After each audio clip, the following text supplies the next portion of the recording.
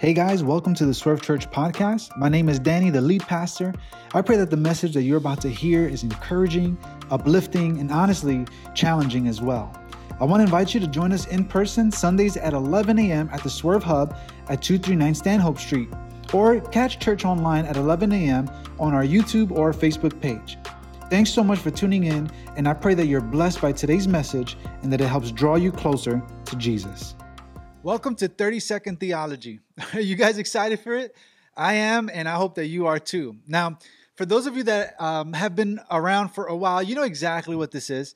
For those of you who maybe just recently started attending Swerve, you're like, what did I get myself into? Right? Well, let me try to explain. Next Sunday is Super Bowl Sunday, and whether or not you're into football, millions of people tune into the game. And the advertisers are keenly aware of this, so they dish out millions of dollars for 30 seconds of your attention through commercials. In fact, some people watch the Super Bowl not because they like the sport or they care about who's going to win, but they watch it to see which company will have the best commercial. Some of these commercials make you burst out laughing. Some of them might bring a tear to your eye because of how sentimental they are. Other commercials are made just to make you think. Well, at Swerve, we like to ask the question, what if there was something else behind those commercials? What if there was a deeper spiritual truth that we could draw out? What if there were biblical principles that we could connect them to? And that's why we do 30-Second Theology, to have a fun way to connect funny commercials to serious biblical truths. So here's what we're going to do. We're going to watch commercials in church, okay? And after each commercial, I'm going to attempt to connect one nugget from the Bible that we can apply to our lives and be challenged to grow as followers of Christ.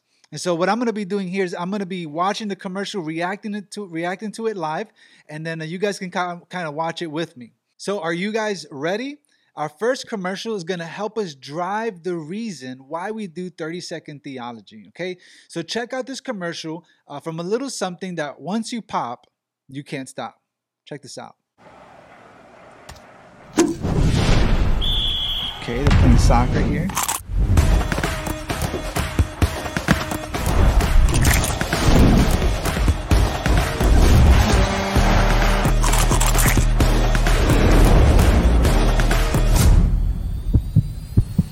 Never seen anybody do that in the game.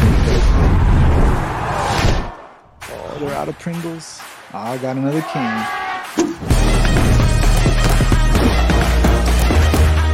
All right, you just saw the commercial. Here's the first big idea for today. Number one, and that is that church can be fun. Now, I really hope you guys can agree with me on this one because here's the thing. I so desire our church to be like a family that you long to get together with, not one that you dread going to. You know what I'm talking about? You know what I mean. We all have those family get-togethers or work parties that we hate going to. So you go because you have to, but you drag your feet and then you're just miserable while you're there. And the worst part is that everyone else knows it because they can read it on your face and in your body language. I really don't want Swerve Church to be that way for you. I want you to look forward to coming here. But beyond just coming on a Sunday or a church event, to truly love your church family and to have fun. Because, hey, our God is a good God. He is a gracious and loving Father. He gives us good gifts. And among the many gifts that He's given us, did you ever consider that He's given us the gifts of laughter and joy and jokes and a sense of humor? How about this? Did you ever think about why did God make us ticklish? I mean, really, why? What's the point of that? The bottom of your feet, on your neck, or when you squeeze that part above your knee, right below the thigh? Now, I love to torture my nephews by tickling them. The laugh that they make from being tickled makes me laugh, and it brings me so much joy. But God is the giver of joy and laughter and happiness. In fact, here's what the Word of God says about joy in Proverbs 17:22. A joyful heart is good medicine, but a broken spirit dries up the bones. So, hey, don't be a bag of dried up bones, okay? I tickle you and nothing but dust pops out and fills the air. A joyful heart is good medicine. So let's be a church full of fun and joy. Let's smile and laugh. If you're happy and you know it, tell your face because no one can tell unless you smile. Now, for our next commercial, do you ever pull up to a restaurant, drive-through, or at a fast food restaurant and not know what to order? Then this one's for you. All right, let's check out this next commercial. Welcome to McDonald's. May I take your order? Hi, can I get a... Get in the McDonald's. Nobody can I knows get what they want. Can I get a... Yeah, can I get a... Go, Bubba, go! Pick me! No, pick me! Hey, can I get a... Kanye West doesn't know what he wants either. 10-piece chicken McNuggets. And what sauce would you like with that? Decisions. We've all got to make them. Some are small, little minute decisions like what to wear today, which cologne to put on, sneakers or boots. But sometimes we have some major life-altering decisions to make as well. Where should I go to school? Who should I marry? Where should I live? Should I rent or own? And when it comes to these major decisions, who do you consult with? Who do you speak to? How do you come to an answer? I'm going to suggest that you do this, and this is number 2 in your notes, that you trust God with your decisions. So often, we come to these forks in the road where we have to make these major life decisions, and we don't even bother to consult with the God of the universe whether or not He thinks it's a good idea. And we don't even pause to think, is this what God wants for me? Is this part of His will for my life?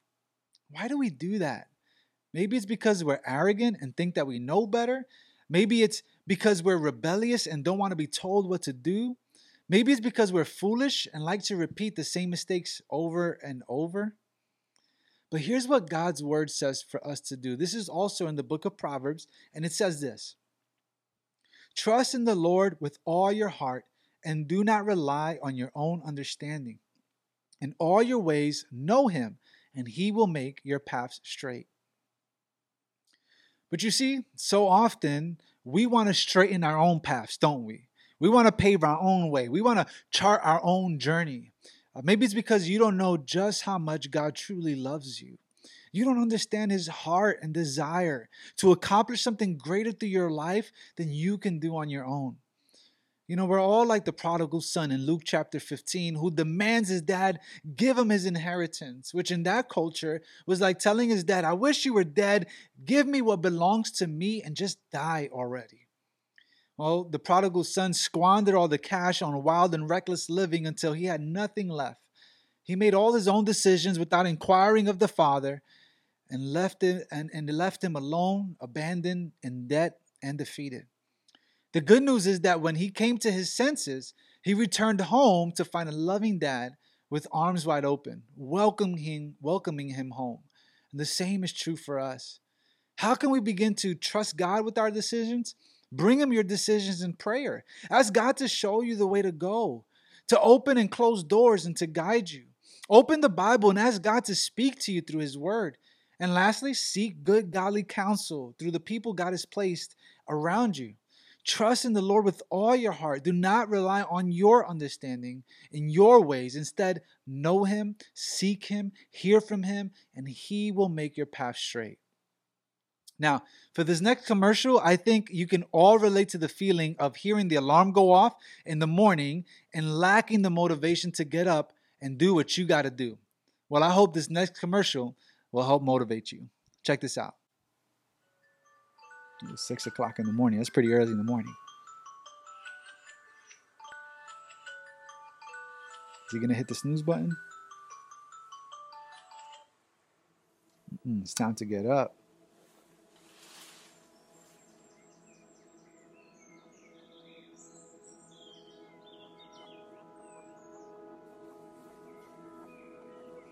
So relatable.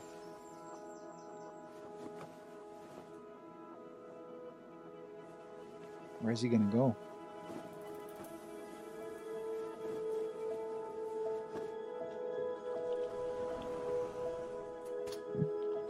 I got the running shoes.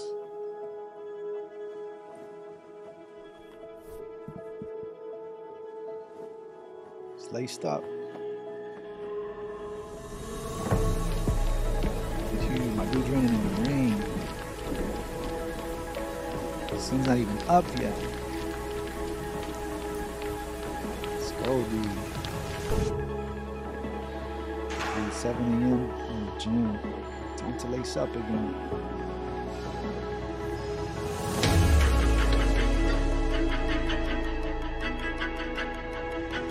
He's hitting the weights hard, man.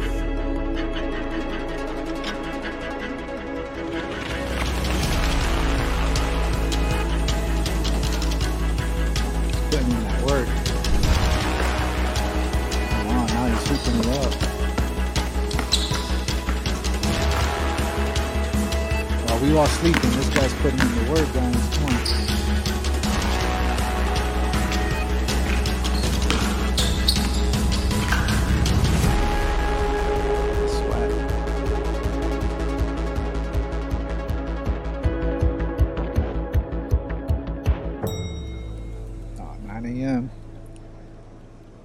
Time to go to work. Love that. Make it count. Love that. That's awesome. Alrighty, who's going to wake up at 5 a.m. with me tomorrow so we can go run a few laps at Maria Hernandez Park? Any of you guys going to come up? And then we could go ahead and do some pull-ups, right? And on the monkey bars, I don't know about you guys. You guys don't sound very motivated. Well, here's the next big idea, and I think that we can gather from this commercial. This is number 3. You've only got one life. Make it count. You know, we all have the temptation to believe that we have an unlimited amount of time at our disposal, that we can put off for tomorrow what we should be accomplishing today. If we surrender to that temptation, it builds an attitude of complacency and laziness, which ultimately leads to not getting anything done. And this can be particularly true when it comes to our faith. The same is true in our walk with Christ. We've only got one life. We've got to make it count. In his book, Don't Waste Your Life, John Piper writes about an article published in Reader's Digest, which mentioned a couple from the Northeast who retired early from their work. And they retired to Florida, where they rode around, get this, in a 30-foot fishing boat and collected seashells all day. John Piper called that a tragedy. A tragedy that these people would use their early retirement to kick up their feet and not do a thing. Why? Because we've only got one life.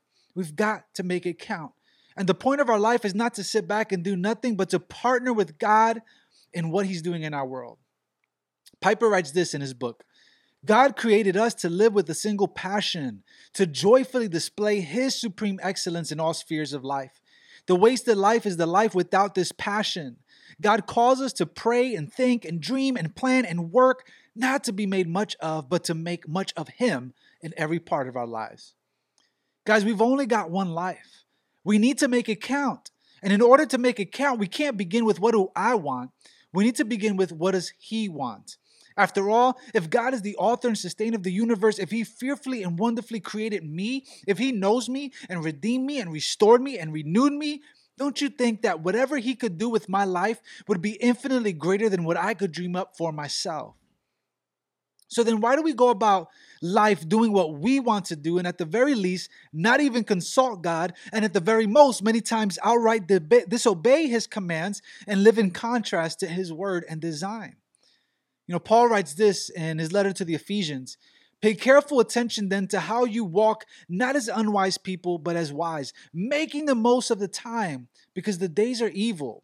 So don't be foolish, but understand what the Lord's will is. Paul says we have to make the most of our time. Every single person in this room is on borrowed time. And the purpose of your life is not to work 40 to 50 years and then collect retirement. The purpose of your life is not to learn and consume knowledge and accumulate degrees. The purpose of your life is to live for the glory of God and make the most of your time. You know, Paul rounds out that passage saying that we need to understand what the Lord's will is. In other words, don't start with what do I want to do for my life. Begin with what does God want for my life? What does He want to do in my life and through my life for His glory? We've only got one life. What are you going to do with it? Let's make it count. And one of the greatest ways that we can make our lives count is by joining God on mission to seek and save the lost. We live in a dark world in desperate need to find the light. Who is going to bring them the light? Who is going to show them Jesus? Will it be you? Or will you be too consumed with your own dreams and purposes that you miss out on fulfilling God's dreams and purposes? I hope you guys understand the sense of urgency here. There are people that are heading to an eternity away from God, and God has chosen to use us to bring illumination into their lives, to share the hope of the gospel and to alter eternities for His glory. Paul says this in the book of Romans. How then can they call on Him they have not believed in? And how can they believe without hearing about Him? And how can they hear without a preacher? And how can they preach unless they are sent? As it is written, how beautiful are the feet of those who bring good news. We have good news to carry to our friends and to our neighbors and to our family, our co-workers. They need to hear about this good news, but who is going to bring it to them? Oh, well, that's somebody else's job because I'm just going to collect seashells and drink umbrella drinks for the rest of my life. Do you think that's really the purpose of your life? We've only got one life, so let's make it count. Let's engage our neighbors with the gospel. Let's love like no tomorrow. Let's show the love of Jesus with word and deed. Let's welcome more people into the family of God by sharing the hope of the gospel. By the way, if you're here today and you've yet to surrender to the Lordship of Jesus Christ, the same is true for you. You've only got one life. Will you make it count? The way that you can make it count is by accepting God's free gift of grace made available in Christ Jesus. The Bible says that we are all sinful by nature and choice, and because God is holy and righteous, we cannot remain stained and be in His presence. Our sin created a chasm between us and God, deserving of God's just wrath. But because our God is rich in mercy and steadfast in loving kindness, He generously and sacrificially stepped in to make right what we had broken. The Creator enters His creation in the person and work of Jesus. Jesus lives the perfect and sinless life, upholding the perfect law of God, but is ultimately led to die a criminal's death upon a cross. He is beaten, bruised, and battered, every lash, every beating, every nail, every ounce of blood meant for you and me. They put the sinless Lamb of God in the tomb where His body lay for 3 days, but after 3 days, with a ferocious love, He conquered Satan's sin and death. So now all who call upon the name of Jesus, they can experience the victory of Jesus over Satan's sin and death in their lives. The most crucial and important decision anyone can ever make in their lives is this one right here. You want to live a life of purpose? It begins with this. Who is Lord? Grace, forgiveness, mercy, and love is readily available to everyone and anyone who calls on the name of Jesus. And if you haven't made a decision to put your faith in Jesus, what are you waiting for? His arms are open. He is patiently waiting. Surrender your life to Him today. Lord, I thank You for our church family. God, that we can laugh together, that church can be a fun place. So God, I pray You give us joyful hearts, that the world might see the joy that You bring and may desire some of it as well. Forgive us for the times that we've made decisions without even consulting You. Lord, big or small, we present all our requests to You and we trust You. Lord, guide us and lead us and make our path straight. Thank You for the life You've given us. Help us to make the most of our days. We know that no one is promised tomorrow, so help us make the most of the life that You've given us, that we might live for Your glory and to make the name of Jesus famous in Bushwick and beyond. In Jesus' name we pray. Amen and amen. Guys, I truly pray and hope that you were challenged and encouraged by today's message. I want to take a second to invite you to join us in person. We're gathering this Sunday at 11 a.m. at the Swerve Hub, 239 Stanhope Street, right here in Bushwick, Brooklyn. And come on over, join us, come to the Swerve Hub. Let's worship together. Let's get together. Let's worship God together. Let's learn and grow together. Let's fellowship together. Why don't you come on out and join us in person this Sunday?